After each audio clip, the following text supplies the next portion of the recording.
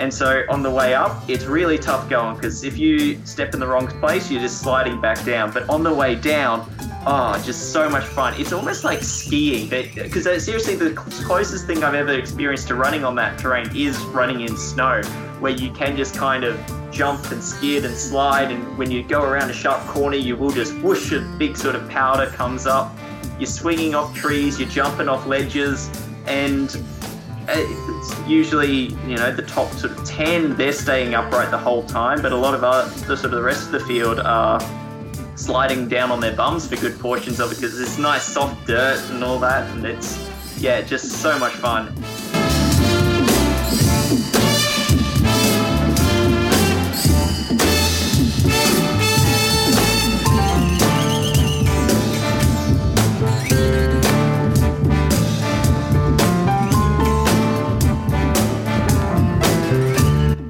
Kia ora everyone, that was Ben Duffus. I'm Matt Raymond.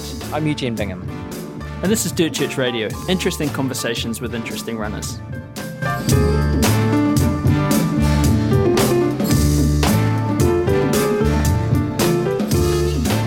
Chorus watches. Apparently, they've got a new model coming out that lasts 463 years in full GPS mode. That's a bit longer than their last one, but not by much, because that's what they do. They last and last. Apparently, this watch will give you daily affirmations. It will count your steps for you. It'll align your chakra. It's got vert in there. No, it doesn't. But look, Chorus watches are really good. They've got amazing battery life. Is the Vertex like 60 hours in full GPS or something like that? Do you remember your first ever GPS watch? It was like that glove that Thanos wore, and it burned your hand, and it had a battery life of 1 hour. And you had to run with your hand in the ear. Yeah, that's right. Chorus watches aren't like that. No. But if you go to chorus.co.nz, you get 10% off with the code LOCAL. And Chorus watches have been a long-time sponsor of Dirt Church Radio, and we love them. So chorus.co.nz. You know what else is local, Matt? No. Wild Things. So Wild Things is as local as it gets in New Zealand, isn't it? It is. And I was actually talking to Wild Things impresario Malcolm Law the other day, and talking about how at the moment community is really important. Yeah.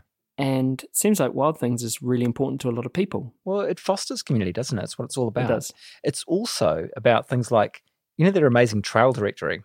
Yes. They're now figuring out a way of chasing FKTs on trails. Huh. Yeah. So it's for the grunty trails, and right. they're working out in the background with this amazing computer technology, or possibly, I don't know, using no, I don't know where I'm going with that. But I mean, what my thing is, so it's a grunt factor of 15 or more. What's one grunt? It's like a grunt. And do you get like a semi grunt or a demi grunt? Or no, I think demi semi grunt. You have to take the full grunt to be able to qualify. So 15 of them. So some of these trails, so the trails that have a grunt factor of 15 or more, they're going to have an FKT availability, if you call it that. Yeah. But to be able to qualify, to register an FKT, you need to be a paid up member of Wild Things, a VIP member, and you need to sync your Strava account to it. Well, the Strava account, you can do that yourself, but with the VIP membership, we're here to help, aren't we? Yeah, we are. Yeah. So if you use the code DCR2020, you can get 15 months of Wild Things membership for the price of 12. Yeah. That's right. Yeah. Because maths. And if anyone can explain to me what a unit, maybe Gareth Morris could, what one grunt is, please do write to me. Yeah. I'm at room 413 of the Hilton in Central Auckland. Just address it to Matt Raymond and send it right in, and you'll get a prize. That's some bubble. Yep. wildthings.club/register. We've got a jingle for Further Faster. We should probably just play that. Which one is it? It's the Further Faster jingle. Mm-hmm. Do you know it was Badger the dog's 40th birthday last week? Oh, Oh, we should have had a happy birthday jingle. Yeah. Further Faster is New Zealand's foremost indie outdoors store, and in Level 3, Rocky, Badger and Dan are back in store filling orders and doing contactless pickups, as well as sending things out across Hill and Dale with the good men and women of New Zealand Post. We love Further Faster. They have supported us for a long time, and they're amazing independent outdoors retailer. Go to furtherfaster.co.nz and check them out. It goes something like further, faster, they're in Christchurch, Rocky is hairy and so is Badger, Jules is nice and Jacob is delicious, go to further, faster now. Oh, further, faster, they're in Christchurch, Rocky is hairy and so is Badger, Jules is nice and Jacob is delicious, go to further, faster now. Church Radio. Episode 94. They're counting up, aren't they? Well, that's what they do, numbers. Absolutely. We'll start going backwards soon. Yeah. But we made it. We did. It says in the show notes here, and we're back in the room together. Almost. Holy moly. But we're not. Almost. We nearly made it. Are we? Yeah, we nearly made it. But I'm exercising post level 2 etiquette. I woke up with a bit of a sore throat this morning, and so I'm not going to come over and hang out with Eugene, even though I desperately want to. So soon we will be doing this. We will, but it was face to face. But we got to go for a run yesterday with Seiwan in the forest. It was so good. Was it yesterday? Yeah. It was yesterday. Oh wow! It seems it's been a long 24 hours, but yeah, that was so good. Yeah. Like first time in a couple of months. How long? Just over 7 weeks? Well, it was just over 2 months since we did that, and it was March the 7th that we did Charlie and Charlie duties together at Rivram. March the 7th.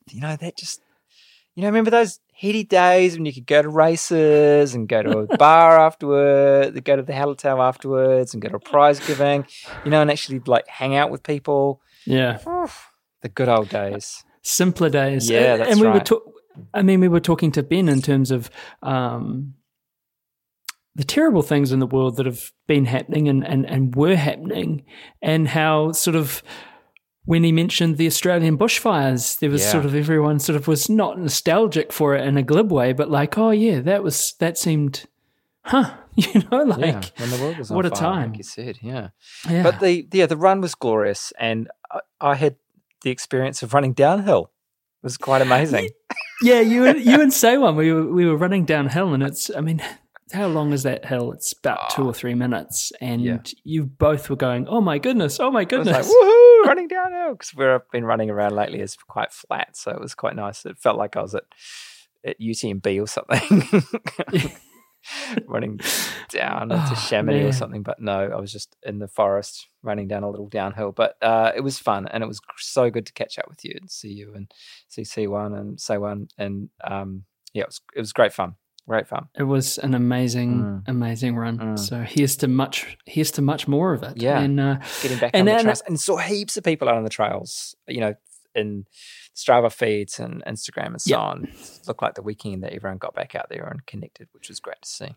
Yeah, absolutely. And Ben Duffus, the current Australian mountain running champ, our guest this week, he talked about it too. This weekend, just sort of getting out and going to see people and seeing people he was fond of, and just how good that was. And we've just spoken to him. What a conversation we had. What it felt.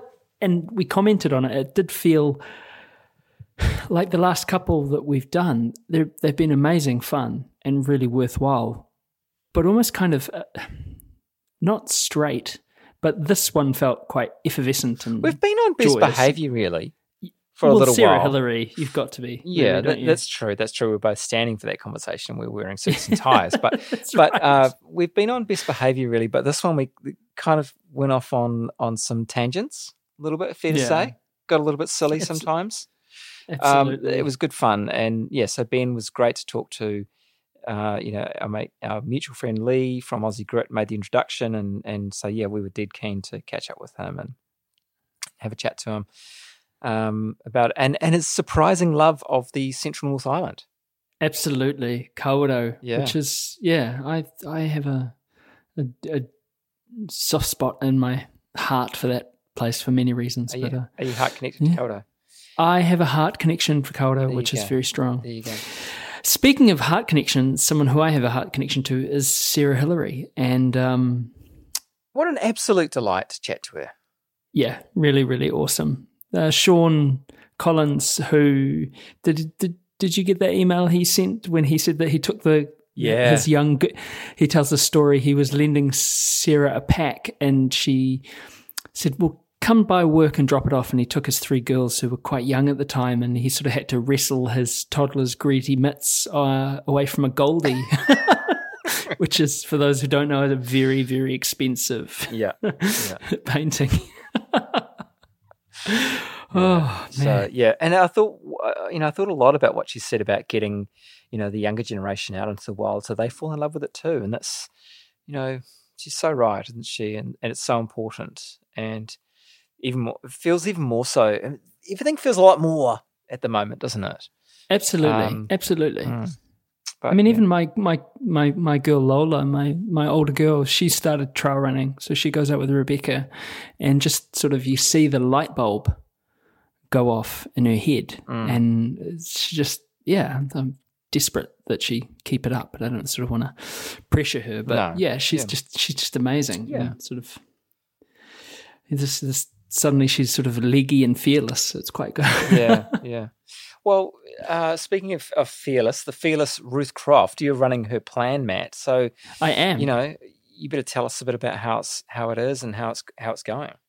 Yeah, well, so for those who don't know, we've partnered with Vert Run because Ruth Croft has put out a 14-week training plan on Vert Run, and it's training for an ultramarathon, specifically if you're stuck in a city or somewhere where there aren't massive hills. And I was really struggling with some motivation and struggling with some structure and struggling generally, I think. And so have signed up for the plan, and it was week 2 this week, end of week 2. It's the best thing about it is just having structure and accountability and having sort of put plans for myself together for quite some time, just having the security that someone's got this, but I'm not ready for a full coaching relationship almost. You know what I mean?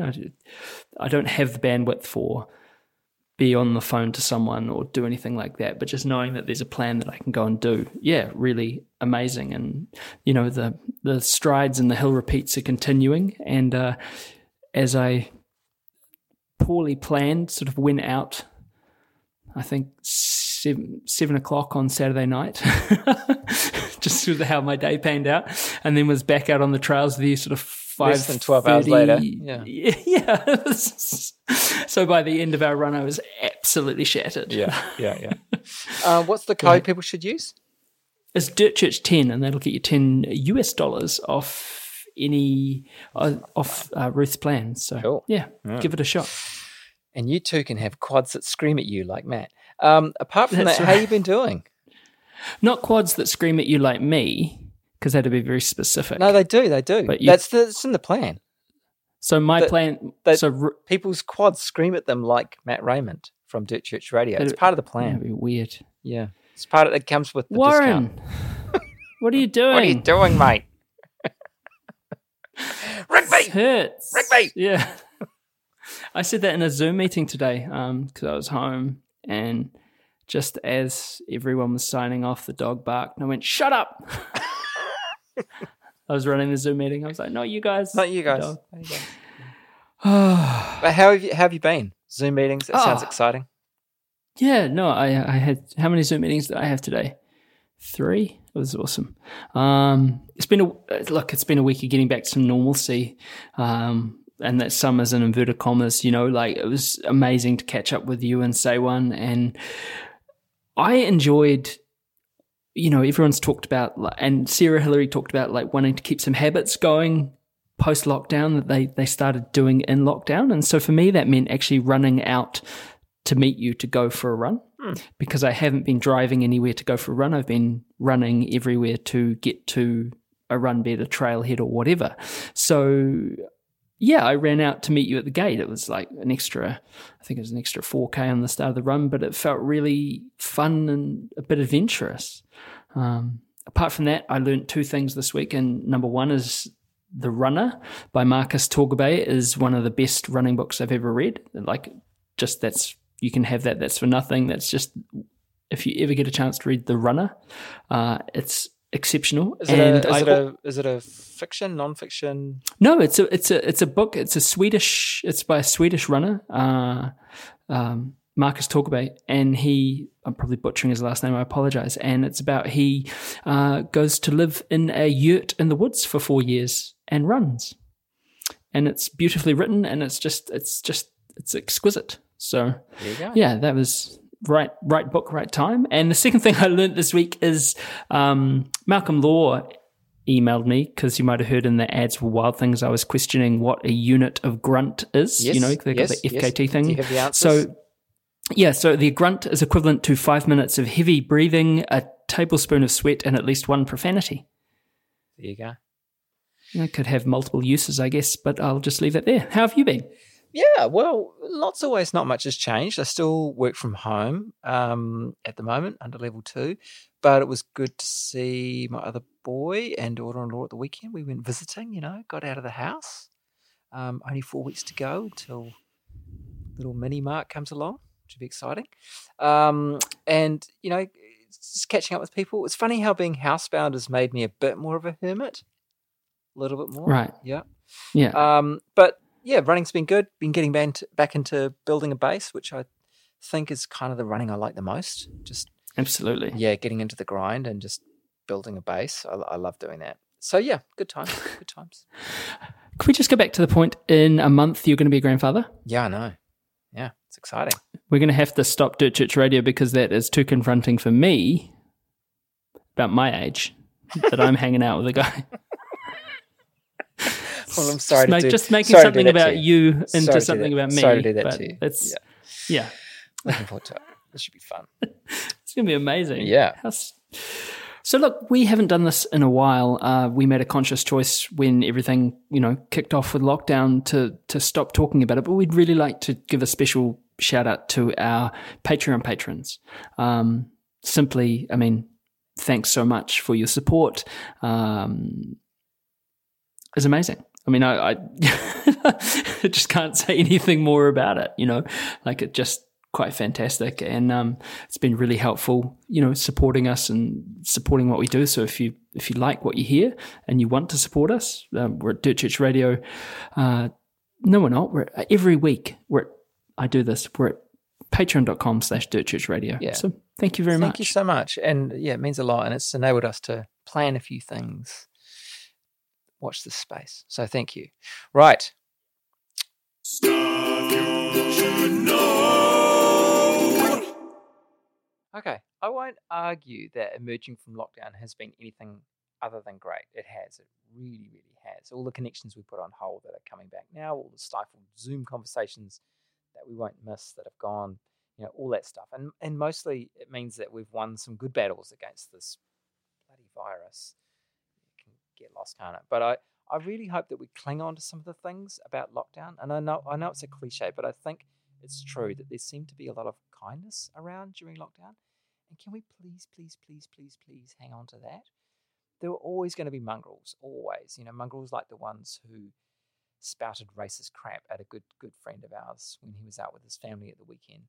Let's stand up to those people. Let's tell them that, seriously, no, that is not okay. But also, we need to wrap ourselves around our friends and stand beside them and let them know that they're our friends and let them know that they're surrounded by kindness and we're there for them. And let the overwhelming thing to emerge from lockdown, as well as the getting rid of this virus, be the kindness and compassion continuing to flourish. Yeah, that was put very eloquently and probably less profanely than I would have put it. Well, yeah. Oh man, some people. Some people. But yeah, it makes me, and I'm not an especially violent person, but I would have liked to have seen that dude who spouted some racist trash fall off his bike at that point or get a puncture or something. Because man, yes, that would have been a sight to behold. Anyway, right. What else happened? Oh, Zach Bitter. Yeah, we've got a race. We've got something to talk about. Go, Eugene. 100-mile treadmill world record. He was down here in Rotorua in February. That was 2020 as well, believe it. And so he's obviously been in sort of COVID world as well, but he got on his treadmill and he was using the Nordic Track X22i, if that means anything to anyone. And he ran 12:09:15, which is an average pace of 7:17 per mile, and beat the previous record, 12 hours 32, by Fast Dave Proctor. Fast Dave Proctor. Yeah. TikTok Dave. That's right. Canadian Dave, who's running virtually back across Tennessee as we speak. Yeah. Amazing. Yeah. So he drank 10 bottles of this fuel. S-Fuels. Yeah. And potato chips. That's all you need, people. That's my daily intake, really. I'll have 10 bottles of 200-calorie endurance drinks and potato chips every day. It's really helping me. No, I mean, he's an amazing athlete. I remember, you were talking to him, and then he took a tumble or something. Yeah. And jogged, what did he say? Jogged it in with his wife, and it still finished the 100K in like 9 hours or something. Ridiculous like that. Yeah. It just jogged it in. What an athlete. I mean, this is the world we're living in at the moment, isn't it? This kind of people are coming up with new stuff to do, new creative stuff to do, and I love it. I think it's fantastic. Yeah. So in other news, we got an email from the amazing Tanya Bottomley, and we were we've been slow on the uptake. To everyone who's emailing us, we really apologise. We're up our game. But you've probably seen pictures on social media. Tanya, as you remember from a conversation with her, episode 71, she's an advocate for Shine, which is safer homes in New Zealand every day. And they had a cool fundraiser going where that they have to, people basically dress up and went for a trail run. It was amazing. Yeah. Yeah. So, Shine is a great organisation helping people cope with domestic violence. And Tanya noted that she'd enjoyed a safe and loving bubble, but she knows it's not the same for lots of women. And they need help from organisations like Shine right now. So she roped in Katie Wright, and they glammed up. They got makeup on and everything, but kept their trail shoes on and headed out into the trails. And the photos are amazing. Have a look on their social media pages and get in behind the cause, and we'll include the link in our show notes. Yeah, fantastic. Yeah. Right. It's a very special email, isn't it, this one? It is a very special email, and we've got another very special, we've kind of got a double not stuff you should know, we've got a double greatest run ever. And this one has the distinction of being our youngest greatest run ever. This is from George Fisher. And we got this email and was just absolutely blown away by it. And it's George's mum who wrote in. Says, George is 7 years old, and this is the story of his favourite run ever as told to his mum. My favourite run ever was the 2019 Taniwha. I ran the 7-kilometre race. It was awesome. I like trail running, especially when I go around a corner and find some bumps to run over. There were a lot of bumps in the Taniwha, so I had lots of fun. I love that race. I really do. I went to the Taniwha with my whole family and my pop. My dad was supposed to do the marathon, but he got injured, so he did the 87K mountain bike instead. Sounds like an injured ultra runner. My mum ran the 7K with me, but not with me because she decided she wanted to race, but she did come back to finish with me. My brother, baby sister, and my pop were at the finish line to cheer me on. At the start line, I felt a bit nervous because I had never ran on the course before. I knew I could run 7 kilometres, but I wanted to go fast. It was a hot day. I started running and I felt good. I got a stitch, but I kept running. I was catching some people, but some were still too fast to catch.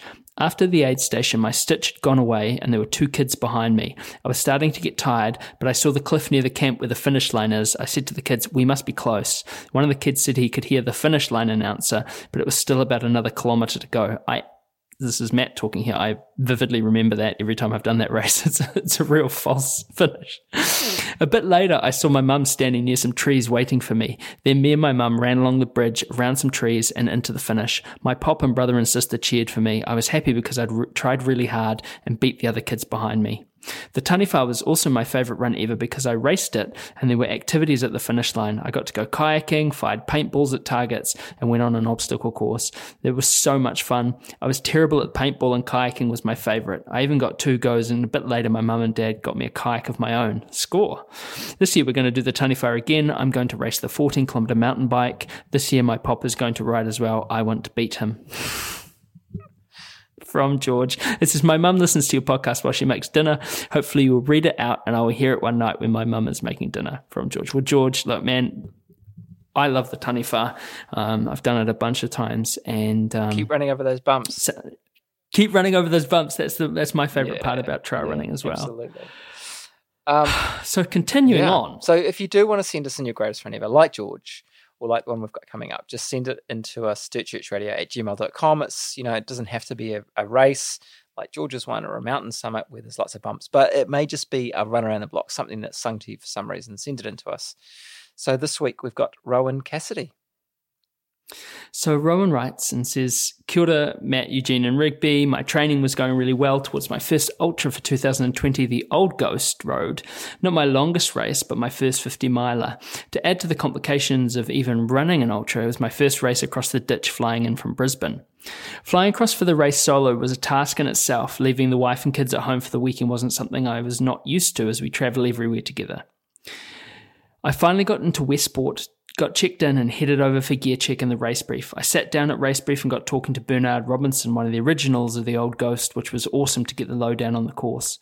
Phil, the race director, delivered the best race brief I'd ever heard, and I already wanted to come back next year after hearing that hilarious but informative speech.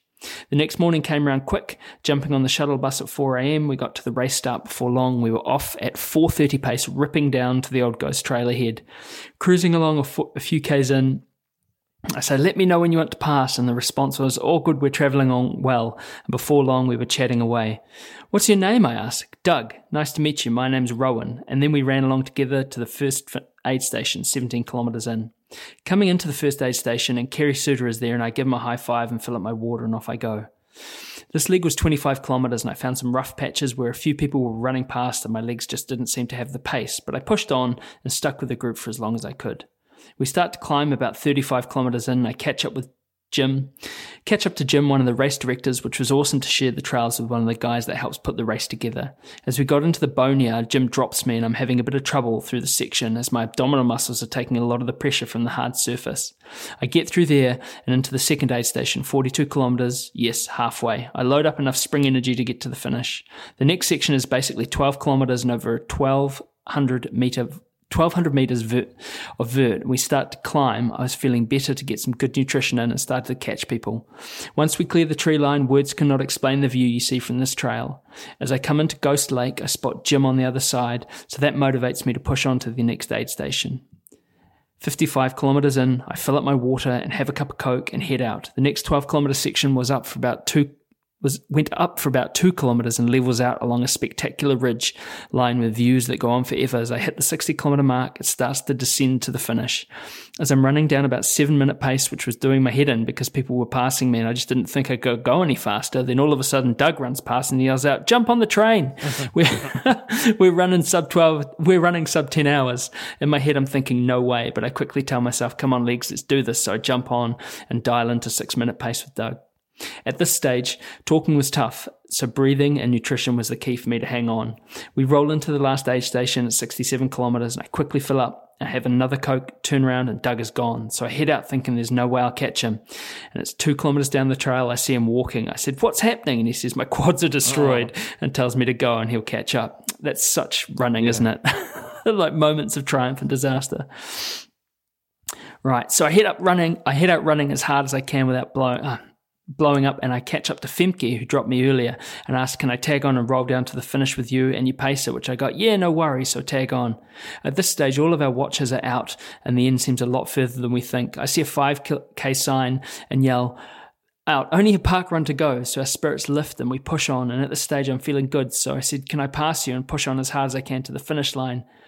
finishing in 10 hours and 20 minutes. So excited to finish and thank Phil for his amazing race. I see Doug come in 5 minutes later. Then we catch up and grab a burger and a beer, chatting all about the day we just had.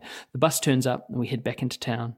We part ways and I head off to get cleaned up and head up for dinner. As I'm walking down the street, a carload of people pull up and I notice my old ghost hoodie and I notice their funny walk that most have after an ultra, and they invite me to join them for tea. So shout out to Jason, Emma, Cameron and Laura, and we shared our stories for the day.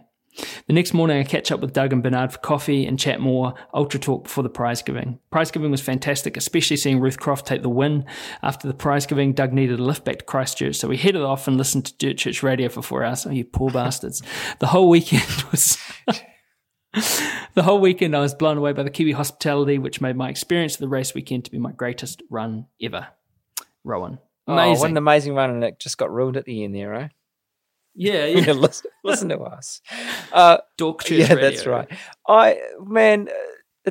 It's more about the people that he met along the way, isn't it, than the run itself. That's what makes that a fantastic run, I think.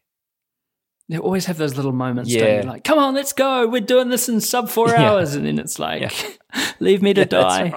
Right. I'm just going to lie here. Don't worry about me. Yeah. Send a ham to Rebecca. Good stuff. Right. Also from Brisbane is Ben Duffus, and he is our guest on Dirt Church Radio this week. He was the second runner at the Tarawera 50K in 3 hours, 46 minutes and 44 seconds. He's the current Australian mountain running champ.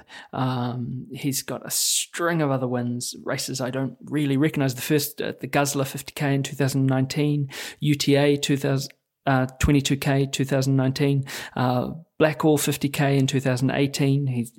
He won the 2018 mountain running champs. He's represented Australia twice as a junior. He's a coach. He's an academic, and it was a wonderful conversation. So yeah, without any further delay, here's our talk with Ben Duffus. Dirt Church Radio.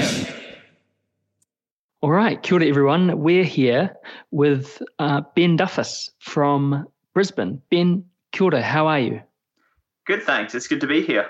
Thanks, man, and thanks for coming on. We sort of got connected by Lee from Aussie Grit, and super stoked to have you on the show. Great to talk to sort of more elite Australian runners. I mean, I guess the first question is how are you going, and with the sort of current situation that's happening around the world? Yeah, I feel like I've been pretty lucky as someone who was working from home before this all struck, and someone whose hobby of going out on the trails and that didn't get completely shut down, that in Australia we've been the whole time being able to go at least, several kilometres from home, and I live right near the trails. So I haven't had my life overhauled too much in that sense, so it's been pretty good. But I must admit it's been pretty nice having restrictions now starting to relax at least just that little bit. That it's amazing how much you really appreciate some of those little things. Like just the weekend just gone was the first time restrictions had lifted, and you could now easily as long as you're social distancing, go catch up with just a couple of friends face to face rather than online. And something that like normally would have just seemed like such a mundane experience, right? Just going over to a couple of friends' house to hang out suddenly had this whole new sort of vibe to it, because you'd been denied that for a while, and you really sort of just appreciated being able to share each other's company that bit much more. It's amazing. Hey, I shook someone's hand the other day for the first time in 7 weeks, and something that's so, it's so natural to do. We sort of did it and then went, whoa, Yeah, I mean, that's definitely sort of a funny one, right? That when you do see people in this situation where, normally would go for the handshake, and then you all kind of do the awkward, oh, no, do we do a elbow bump? Do we do the foot tap? And you sort of this little awkward dance that everyone does. Yeah. Yeah, I'm just thinking about, I had a colleague who was a very early universal adapter to the foot tap, and took a bit of adjusting. I'd often go in for like that very same scenario. It looked like we were doing some sort of weird Masonic handshake or folk dance. I mean, it makes a lot of sense, and it'll be interesting to see if as a society it's something we adopt more and it becomes less of a weird dance and just a new normal. We'll see. And I mean, not to get, totally digressive, but if you think about the reasons that we do anything, hey, I mean, it all comes from somewhere. So yeah, maybe like a couple of 100 years from now, when we've let the handshake go completely and we're just a nation or a society of foot tappers. Yeah, I mean, it's just a societal norm. It makes, when you think about it objectively, no more sense really to shake a hand versus, tap the foot or elbow or something. It's just, we think it's a little weird because we're not used to it. It does certainly bring an interesting, another dimension to a foot race.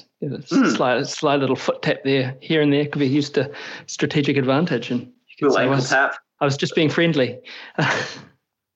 Yeah. So, I guess we better get around to talking about trail running or running in general. But I mean, what was your journey to running?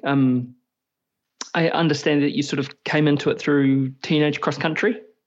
Yeah. So my first sort of main sport actually when I was in primary school was that I was a swimmer. So that was where I sort of built up that original sort of endurance base and just playing every sport possible basically all through childhood. And it was only then when I was 14, 15 that I wanted to sort of get fit for my other sports and like cricket and rugby and that. And my dad happened to be he would just go out for easy runs around the block a few times every week just to keep fit generally. He definitely considered himself a runner. But I was like, hey, Dad, can I join you? And we just sort of motivate each other to, okay, let's go every day. And things just sort of kind of snowballed from there. I was also very lucky that the year I sort of started running every day, my school brought in a new cross-country athletics coach, Dave Smith, who was a 2-time Olympian race walker. And he was very instrumental in encouraging me and really getting me into the sport. So, and certainly learn a lot from him. The intervention of people like that makes such a huge difference to a young person's life, can't it?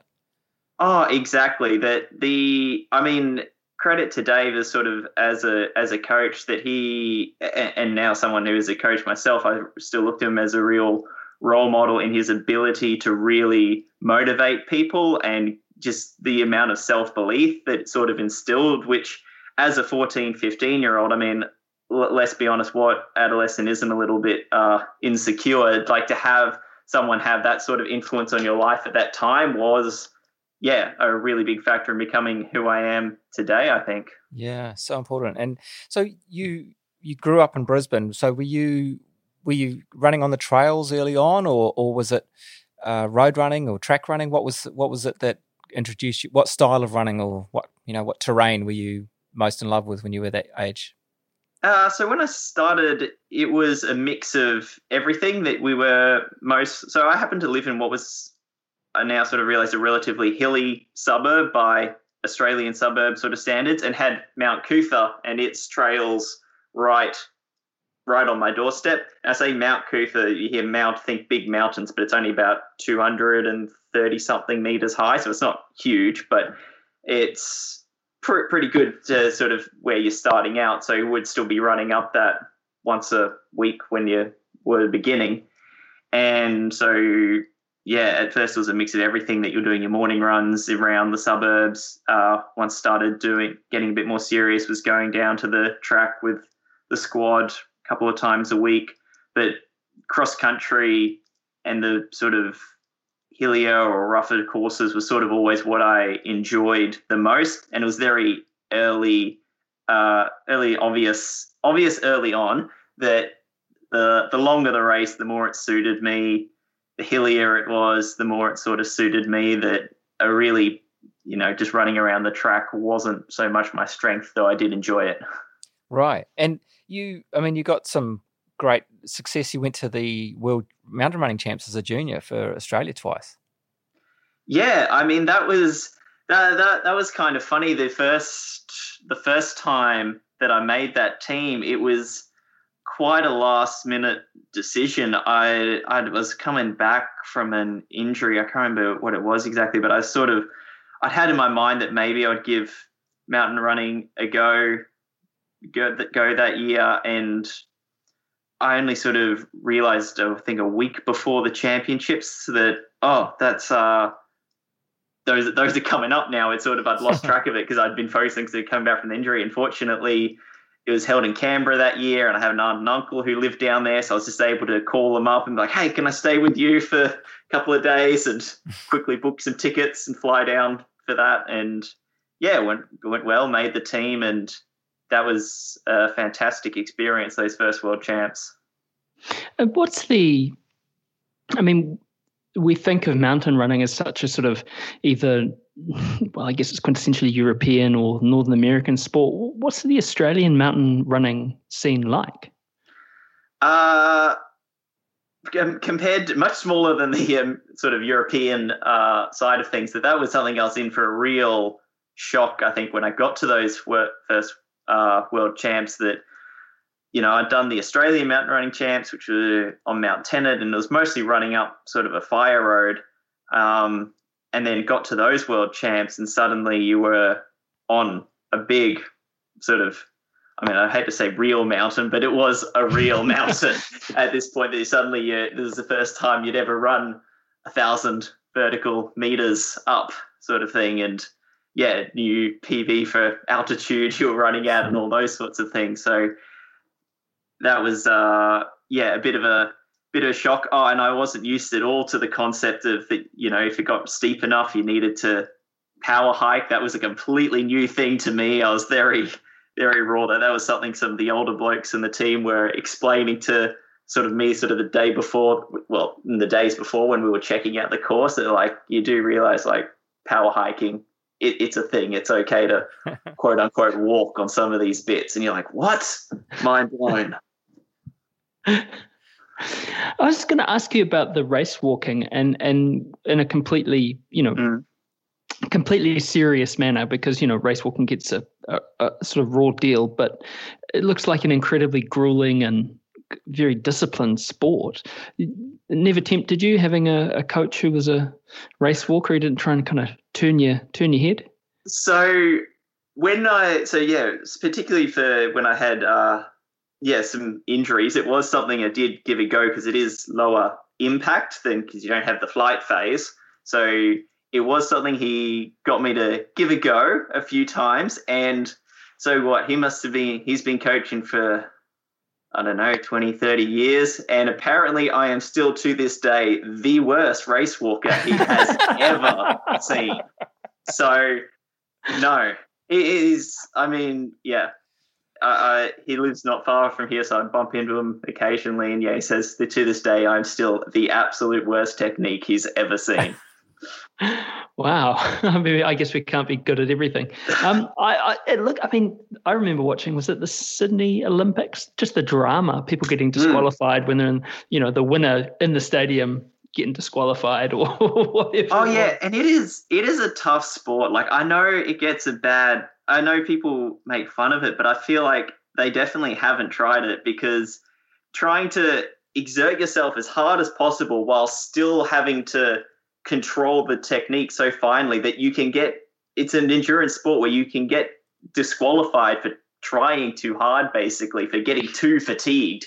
And trying to hold that all together is incredible. And the athletes, they're incredible athletes. They're very fit. In fact, so Dave's son, Dane Bird-Smith, he won bronze at Rio in the 20K race walk and gold at the Commonwealth Games. He was at school with me, so he was one of my training partners back then. And so it was definitely good friendly competition there. That also was a big influence. But he was incredibly fit. Though he was a race walker and doing walking training, he was still dropping, in high school, a sub 50, 400 meters, and I couldn't keep up with him on the short distances. They're fantastic athletes. Yeah. The Robert, I'm going to mispronounce his name. In fact, I won't even attempt. The Polish athlete who won the 50K at Sydney, and I think he may have even won it in Athens, and the 20K in Sydney as well. no, I'm not even going to attempt his name, but a Polish athlete, amazing athlete. And then at the press conference afterwards, sat there and took questions in about 5 different languages and answered them in the back to the reporter who was asking the question. Amazing guy. Amazing. And just to have that, the physical effort of maintaining that pace for so long and keeping the technique up is just extraordinary. Yeah. We had a woman once, I race directed a little half marathon here, and she turned up, and we've got sort of a strict no walkers policy. She turned up and she's like, "Oh, I'm a competitive race walker," and we were like, "Okay, you can." Okay, all right, because everyone's a competitive race walker when they turn up wanting to walk. You say, no, you can't walk. And she did our 21 in, I think it was 2.5 hours, and it's a tough race. It's 2.5 hours on that course. Yeah, 2.5 hours. She came sort of striding across, and I was like, okay, so, you proved me wrong. That was amazing. I remember being completely blown away. That was a few years ago now, but yeah, race walkers. Yeah, I mean, it's impressively quick when you see, sub 4-minute Ks walking. Yeah. It's incredible. And I guess one more thing with it, how you get like when you said people get fatigued and start going into flight phase, when in running it's the other way. You get fatigued, and you find that your cadence is dropping, and you get you probably don't, but everyone gets the race photo and they've got both feet on the floor, and it's just the worst, man. Oh, so how was it adapting to that sort of strategy of you can't run everything in a sky running race or a mountain running race? Did you take to it quickly, or was it a real period of adjustment? That first race with those world champs, that did not go so well. I think I did try to run it all. I was also running on a stress fracture at the time, so that probably didn't help either. But by the following year, it was something that I purposely worked on a little bit, and since then I've sort of kept working on it. I feel like that is now actually my strength, that have a few runner friends who sort of make fun of me that I am just now a glorified walker, that I prefer it the steeper it is, and the more I can hike, the better. It's such a skill though, isn't it? Being able to hike at pace and knowing when to as well. Yeah, exactly. That as you say, it's a different skill, and so it is something that people coming from sort of backgrounds of road running and that do need to really put a lot of time into developing, because it works different muscles, it's biomechanically differently, and it's also just learning, as you say, when to walk, when to not, how to also just get used to those transitions, that you don't just get tempted to, I'm walking, I'm just going to walk the rest of it, that if it flattens out a little bit, switching and committing when to run, when to walk. Yeah. Do you have a set? I remember listening to Trail Runner Nation years ago, and this is going back sort of, they were the first trail running podcast by miles. And he was, Don Freeman was talking about sort of, he calls it the 50-50 method. So if you're going to power hike something, you do 50 steps, but you count every footfall, and then you run, you do 50 steps, but you count every second. So you end up running as twice as long as you're walking, but it's still a consistent sort of effort. It depends. That that sounds more like if it is just one really long continuous climb of a relatively even gradient, that you are committing, that you're okay, I know I can't run the whole way, but it is somewhat runnable, then you would commit to a given run-walk strategy, somewhat like if you were doing, say, a 24-hour track race, you might have a specific run-walk strategy of run X laps, then walk X lap, walk Y laps, etc. For a lot of races, though, where it's varying gradient throughout the hill, I would prefer to just let the gradient dictate whether I'm walking, or so let the terrain decide whether I'm going to be walking or running it. And it really comes down to scanning the terrain ahead, go, okay, I'm going to start running at that tree, and then I'm going to switch walking at that rock, and then etc. So you're just letting the terrain decide rather than committing to a strategy, because what if with a set strategy of run X steps, then walk Y steps, what if you're walking on a flatter bit and then running a steeper bit? Like, it doesn't always line up. Yeah, you got. No, exactly. I mean, that's a very good point. Yeah, you got to let the terrain dictate, don't you? And I know that, and like you were saying, being committed to getting back to running. I know the further I got into Tarawera and the tighter I got, the harder it was to start running again when I was walking on those, and walking uphill, fair enough, but then it was so easy just to keep walking when you should have been running. Yeah, you just get tireder and fatigue sets in, doesn't it? Absolutely. Like, it happens to everyone, and that's where it becomes important to really at least I find it really helps to consciously pick out a landmark ahead and tell yourself in advance, I am going to run when I reach that landmark, because there's a point in a race where if you're going, I'll start running once I feel good, well, you're not going to feel good. It's going to feel horrible because you've run 80K. Yeah. No one's feeling good. That's true. Look, I've seen you write that, or I've seen it written of you, that you initially struggled to translate success into longer races. I wonder if you could talk us through that, what you mean by that, and also, what changed, how you did succeed. So my first year of running, so it was partly because I made a very rapid transition into ultra. So as you mentioned, I ran the World Mountain Running Champs twice as a junior. So I would have, when I was 19 in October 20, what are we now?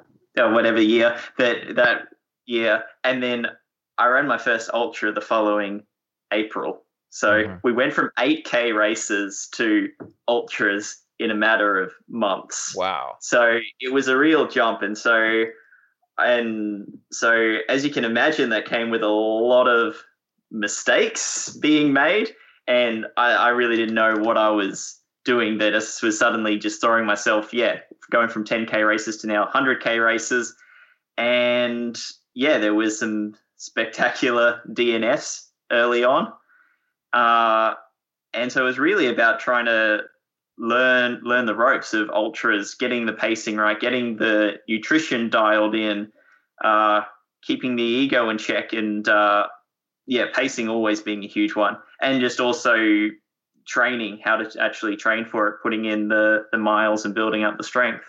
What made you take that jump? Why did you go for those longer races so soon? So I remember how I said to that first World Champs how that had quite a big influence on me. So that was in Slovenia.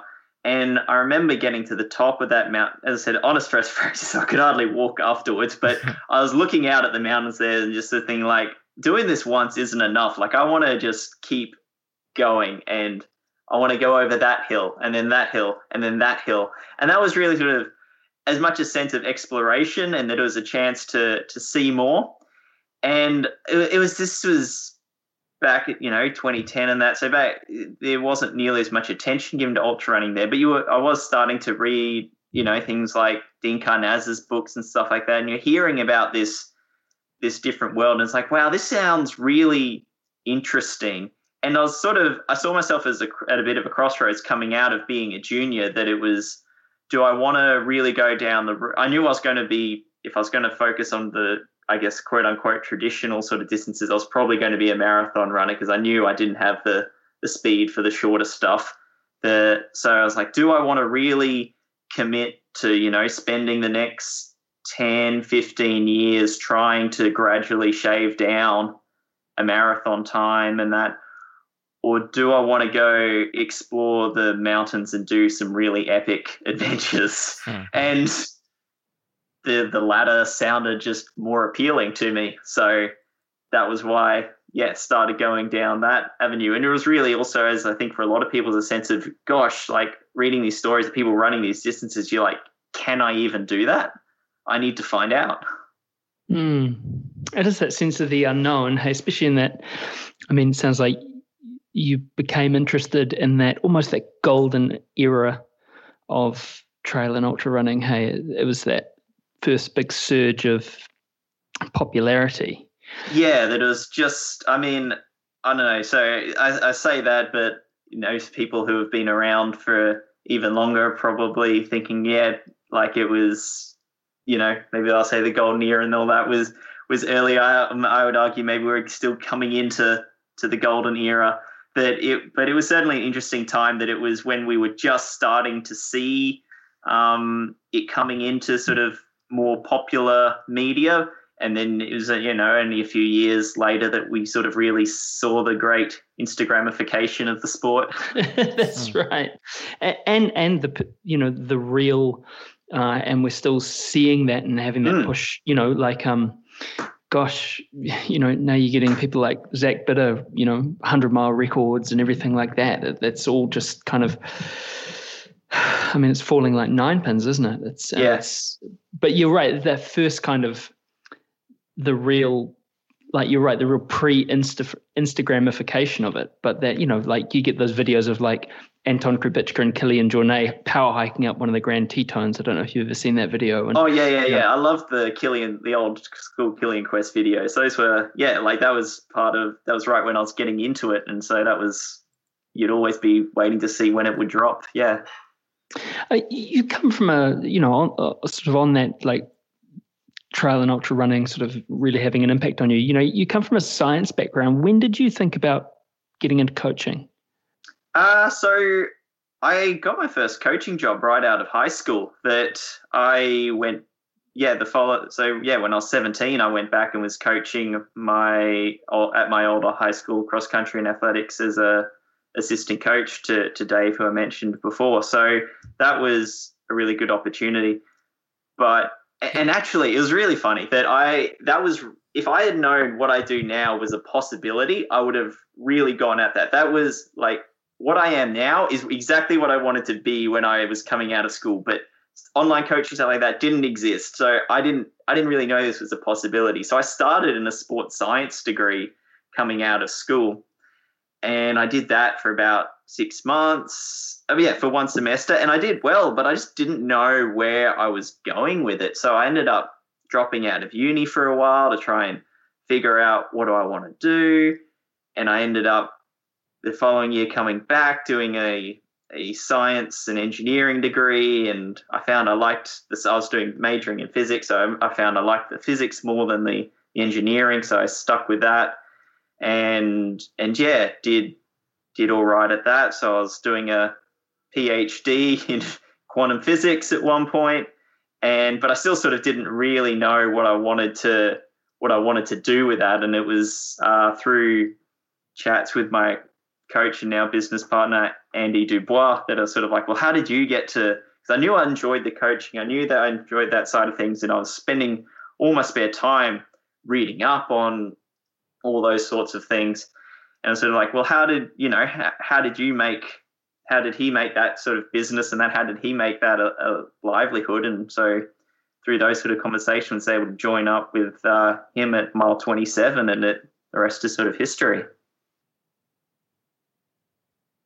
Did you? So the scientific approach that you, has that carried on through your coaching? Is that you're obviously someone who likes that or has that mind, has that thinking. So does that flow through into your coaching? That is a terrible question. My apologies. I think you know where I'm coming from. I think I know where you're coming from. Yeah. So obviously, I spend a lot of time reading scientific literature still. That's how I start every morning, is checking what's come out in the latest journals, but it's all relating to sports science, psychology, all that sort of stuff these days instead of physics. So it definitely helps to be able to just, first off, how to actually read those papers properly. And if they've botched the statistics, I can actually go run it myself and check it out properly and things like that.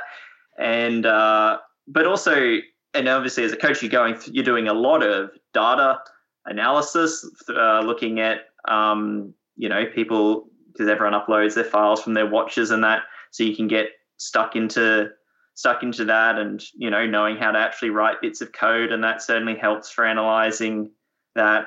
With the advent of new pieces of technology like power meters and stuff, it certainly helps being able to get into the nitty-gritty of understanding what are these actually measuring, what are the limitations and that. But I think some of the biggest things that you sort of really take away from that scientific background are the meta skills of logical reasoning, problem solving, and also just being able to appreciate things like how everything all interacts together, that coming from a physics background where you have these incredibly precise and well-controlled experiments, and just knowing how careful everyone is about overstating anything. And then you come into the messy world of sort of coaching and sports science, and you see people really overstating some findings and stuff like that. And you're like, wow, like you really cannot conclude that from that data and things like that. And just being able to know when to zoom in and when to zoom out, and really make sure you don't lose the forest for the trees. That, you know, we can get really caught up on nitty-gritty fine details that ultimately might determine that 0.0001% of performance. And then you need to take that step back and go, well, does it matter? Like, what's actually going to affect their performance on the day?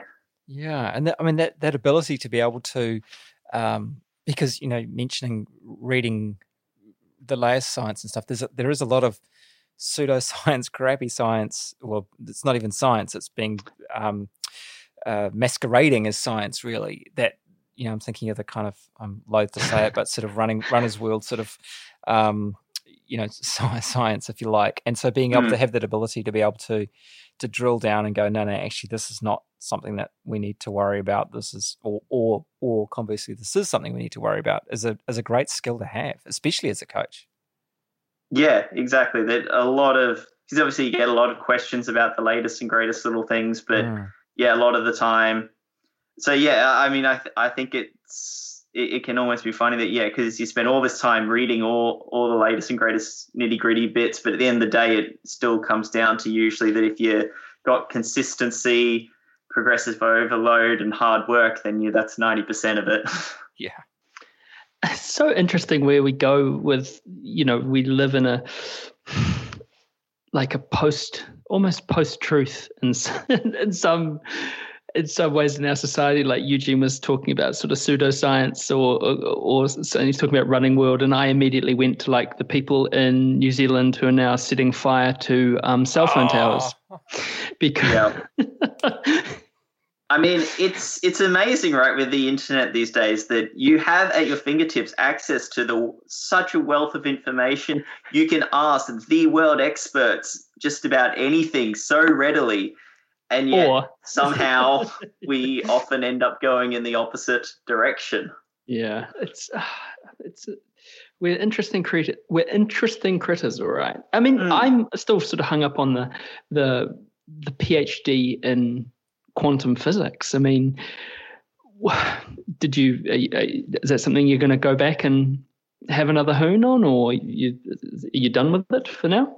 I certainly can't see myself going back to the particular projects and that I was working on that looked like I left on good terms and all of that. It was more that it's like, hey, and my supervisor was very understanding. It was like, hey, I have this opportunity to do something I'm really passionate about, and sort of, yeah, go for it. Like there's no point finishing that PhD off just to have the title doctor for the sake of it. Like it's, as I said, I've learned a lot already, and look, I wouldn't rule out ever going back to academia, but I think I'd be doing something slightly different. Sure. And in terms of thinking about races and thinking about kind of where the world is, and, you know, how everyone's had their plans scuppered. I mean, had you had any major goals this year? I mean, you did very, very well at Tarawera. Had you had anything else that you were building towards? Yeah, well, Tarawera was actually very much a last minute decision. It was because I was Ultra Trail Australia was going to be my real focus for the start of the year, at least. And as a stepping stone to that, I was going to be doing the 6-foot track marathon. But and this was at the time, not the whole COVID situation, this was the bushfire situation, that it was looking unlikely that 6 foot was going to be able to go ahead. So I thought, I definitely want to do, a fairly competitive race and that before Ultra Trail Australia, because otherwise it will have been quite a while since my last race. So I fortunately, through Aussie Grit was able to grab an entry in that fairly, last minute, sort of a few weeks before, and they made the final decision.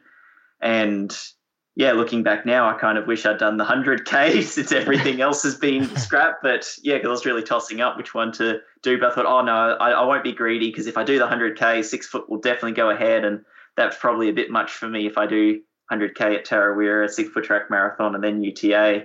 So, but that's hindsight is 2020. It's back when the world was simple and it was just on fire, you don't want to say, I can't believe we're having this conversation. Sort of, as that was the worst thing that was, that was the worst thing in the world, that the fact that, there was real sort of existential dread, and now that's, oh God. Do you have any? When this COVID is all over, we can get back to worrying about climate change and ecological destruction. That's all not going away anywhere too quickly. What's the saying that somebody was saying that climate change needs to get COVID's PR team? Probably. Suddenly, get everyone in the world going, no, look, we really need to deal with this now. Because that was always the argument, right? There's we just can't have a world scale, that sort of this level of unity and such a uniform sort of response, large scale response at once, just not possible. And it's sort of that argument is yeah, we can. Yeah. So how was Tarawera? Second in the 50K, 346 odd. How did it go? It was really. I really enjoyed it. So I've been to Rotorua a few times for the Kawarau King of the Mountain. Have you? Sweet. Yeah. Oh, I love that race. It's a great event. Yeah. Oh, we can gush about that after this. After we gush about Tarawera. So I love that area, and I've been meaning to do Tarawera for a while, and this year finally got over there for it. And it was exactly what I wanted. That I wanted a competitive race. I wanted to really get pushed hard on something a bit flatter, that, as we sort of alluded to before, you generally prefer sort of more mountainous events, but for something like UTA in particular, it's got a real mix of flatter sections and hillier sections. So I really wanted to work on my weakness, sort of the flatter stuff. So it was that was part of the reason for going to that one. And so, the pace was on right from the start. It was fantastic having such a quality field and someone like Michael there really driving the pace from the start to get to chase. And obviously, I think anyone who's been to the event will agree that it's just such a beautiful area and such a great atmosphere to the race. So that's obviously in itself amazing. Just another reason to sort of do it. Oh, it's the most fantastic. Eugene and I both at various times have lived in Rotorua, and in fact, I lived sort of out on the road to Kawerau for a while, and it's just you'd go for a run or a bike ride, and every corner that you came around was the scenery was better than the corner that you'd been around before. It's a real special part of the world, and it's gonna need a lot of.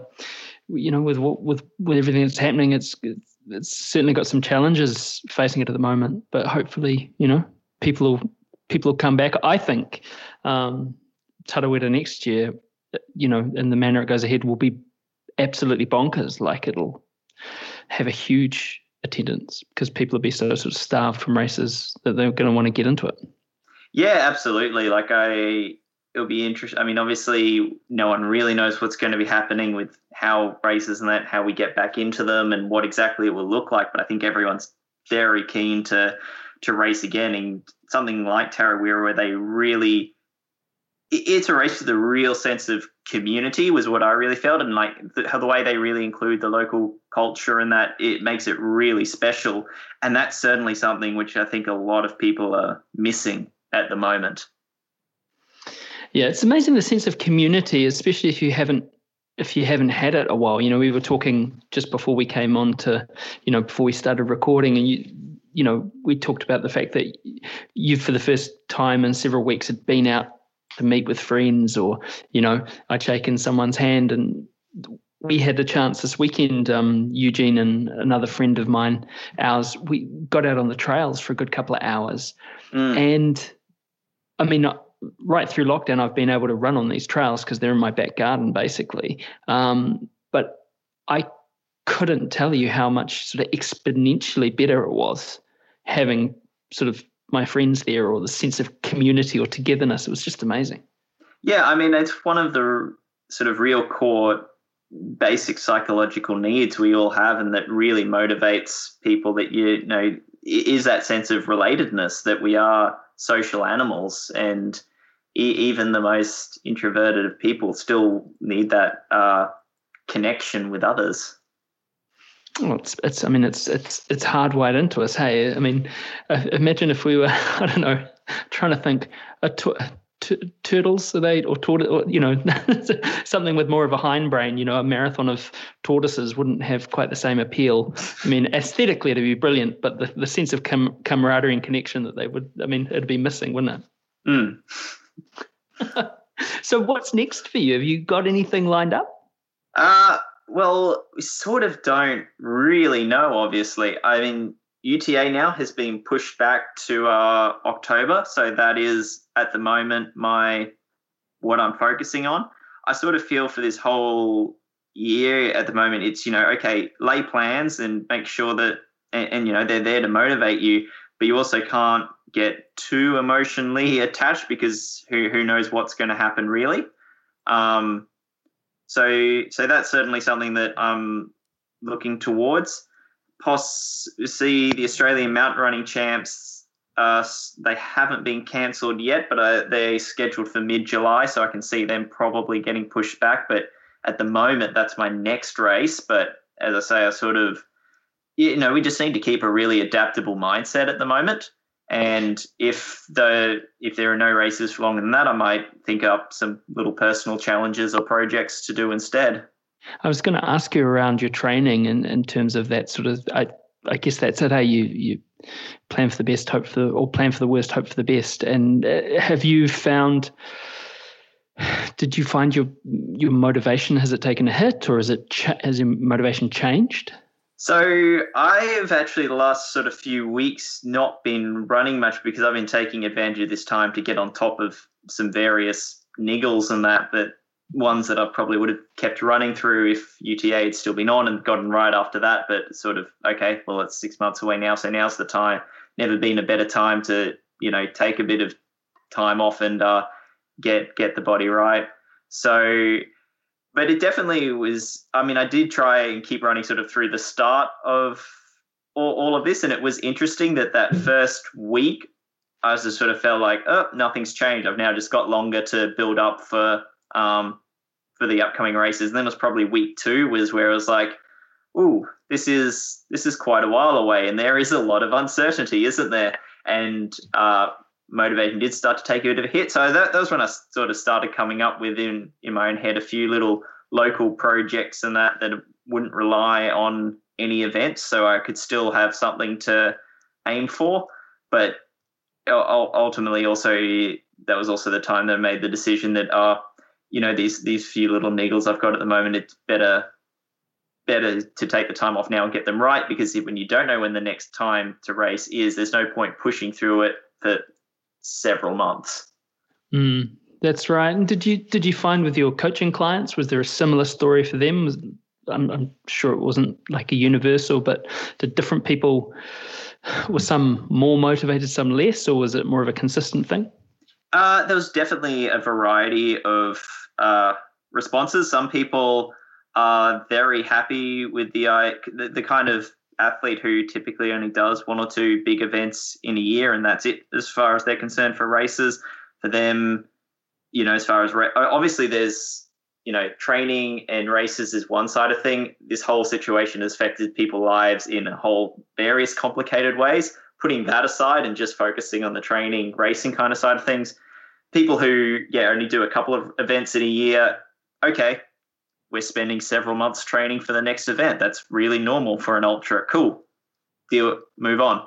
others who like to race a lot more regularly in that, and it is a bit more of a, oh, what am I going to aim for now? And then it really is, okay, coming up with things like those various, little personal projects that got some people doing little that, it can just be their favorite loop. It can be time trial up and down a mountain. It can be a self-supported ultra, Everesting, all sorts of things, all sorts of different challenges, various, athletes I coach have decided to take on.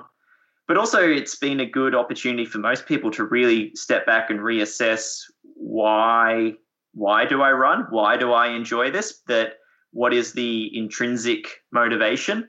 That it can sort of suddenly, now that, the shiny medals and that have sort of been taken away for a little bit, it can really make you realize how much of that was your motivation for running. And in most cases, most of the athletes I coached were fine. In others, it was a real, okay, we need to have a think about, why do you do this? Why do you enjoy it? And I think in that sense, it's probably been quite good for them in the long run. Yeah, it's been, like you say, a good chance for people to reflect. I saw something that Mel Aitken, New Zealand runner and champion New Zealand runner, was saying today that she, because she's a police superintendent, so she's had an extremely busy time the last few weeks, and a lot of time to think and so on. And while she's someone who's known as someone who races all the time, and suddenly there's no races, that she's had a chance to rediscover her love of the sort of purity of running again. She realizes it's not just the races that she enjoys; it's actually more than that. So I guess it's everyone's getting out of it what they can, can't they? But yeah, look, I've done some on the hop investigative journalism here to discover that you were a 2-time winner of the Kawerau King of the Mountain. In fact, is that right, or is there more? Yeah. 2. Yeah. And in fact, for this, after you won the first That's some year, good investigative journalism right there. That's right, exactly. Don't tell me a Google journalist for nothing. Second, after you'd won the first year, the local paper said, hopefully we can see a New Zealander steal back the crown after an Aussie shattered Kiwi dreams in the Diamond Jubilee Humdinger last year. So there you go. You must really love that race. Oh, yeah, it is. So I've run all around the world, and I still think of that race as probably, I'll say, so it's got a sister race in Australia, the Pomona King of the Mountain. Oh, okay. On the Sunshine Coast. Yeah, on the Sunshine Coast, that's how I got involved with Kawerau, because they send the winners from each race over to do the other one. That was how I first got into that.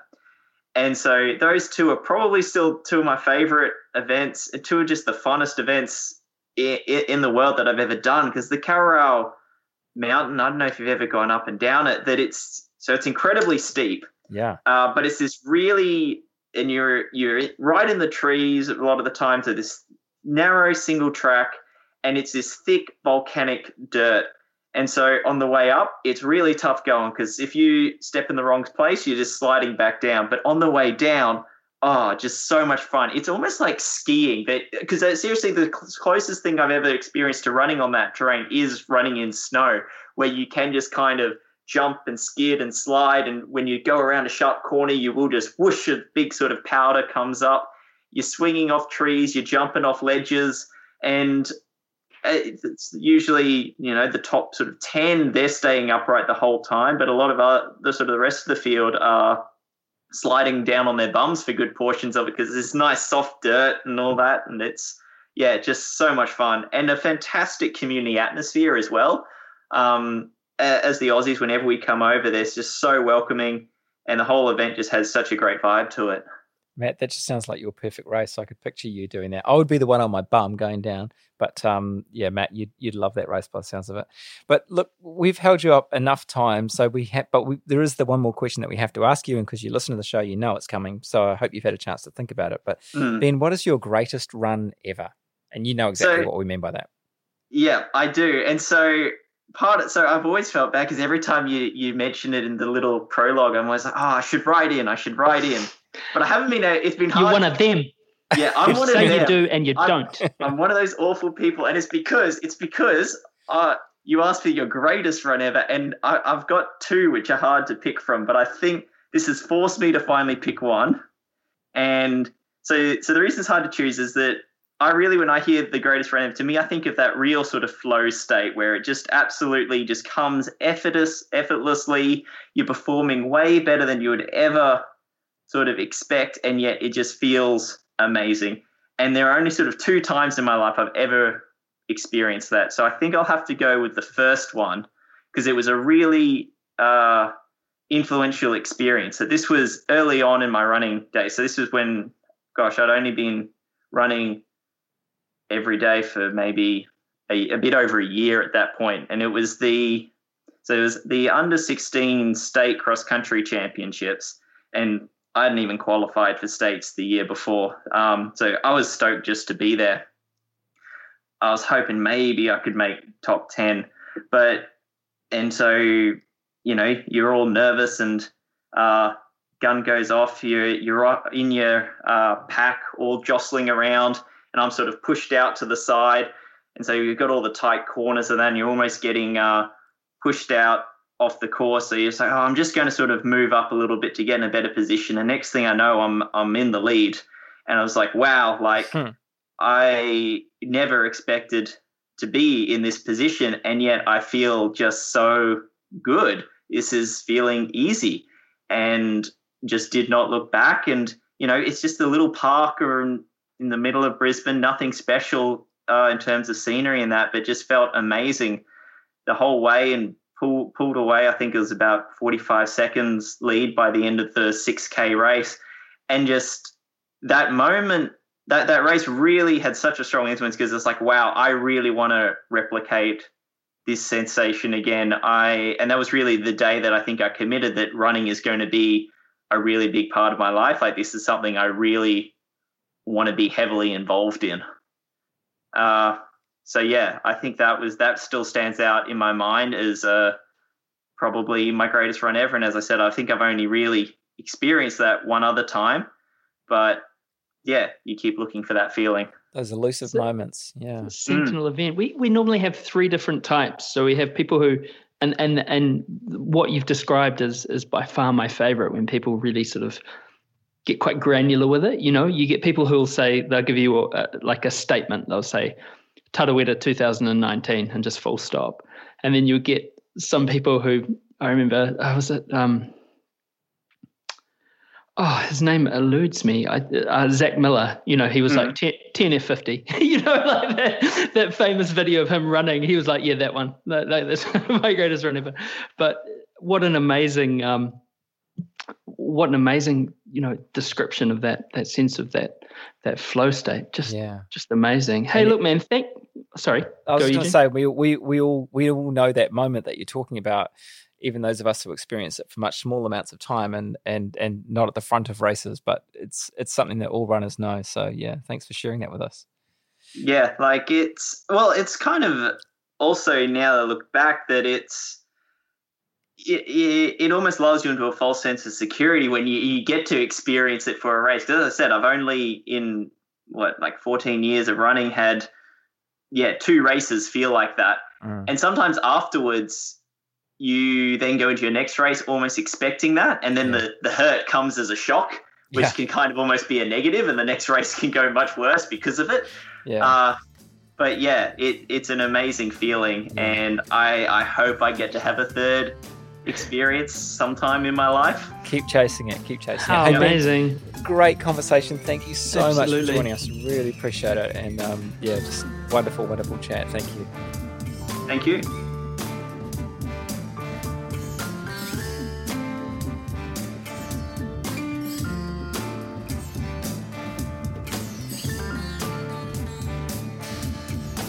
That was a fantastic That was a great chat. conversation. What an engaging guy. Yeah. And interesting and funny, and it was great. It was really good. And cool. I was proud of my Google researching on the fly. Got some more as well. It's Robert Korzanowski, and he won 50 kilometers at Atlanta, Sydney, and Athens. And the race walker himself. And the 20 kilometres at Sydney as well. So there you go. Huh. There you go. Fantastic. I reckon this journalism thing could. Do you think I should give it a crack? Out for you if you try. Yeah. If you can put some effort into it. All you have to do is Google stuff or look it up on Facebook. Yeah. Have I told you about 5G? Anyway. You could be a doctor. Hey, Googling skills like that. Thanks so much, Ben. We really, really enjoyed chatting to you. It was good fun and we learnt a lot. So appreciate that. And I know that everyone else listening will have too. You can find us social media at Dirt Church Radio, email dirtchurchradio@gmail.com, and we promise to get better at reading our emails. You can find us on iTunes, Stitcher, and other podcast platforms, including Spotify, and you can download direct from the website as well, dirtchurchradio.com. And if we're not where you want us, let us know. Don't forget to subscribe and rate. If you like what you see, share the love. It'd be great as if many people heard the show as possible. And for that, we need your help. Don't be like Ben Duffus and say you're going to do a greatest run ever and don't. Yeah, Ben. And then come on the show and have to pick between two and it's awkward and kind of pressured. Don't be like Ben. Just write in with your greatest run ever. We'd love to hear from you. And use Ben's greatest run ever as an example because it was amazing. It was. Thanks to our sponsors, Scott Running, Further Faster, Cieli, Spring Energy. Thank you to our Patreon supporters, Wild Things and Vert Run. And thanks to our editor, Kieran. And we've got a really great guest lined up for you next week. So tune in then. Ka kite. Ka kite. Thanks, Rigby.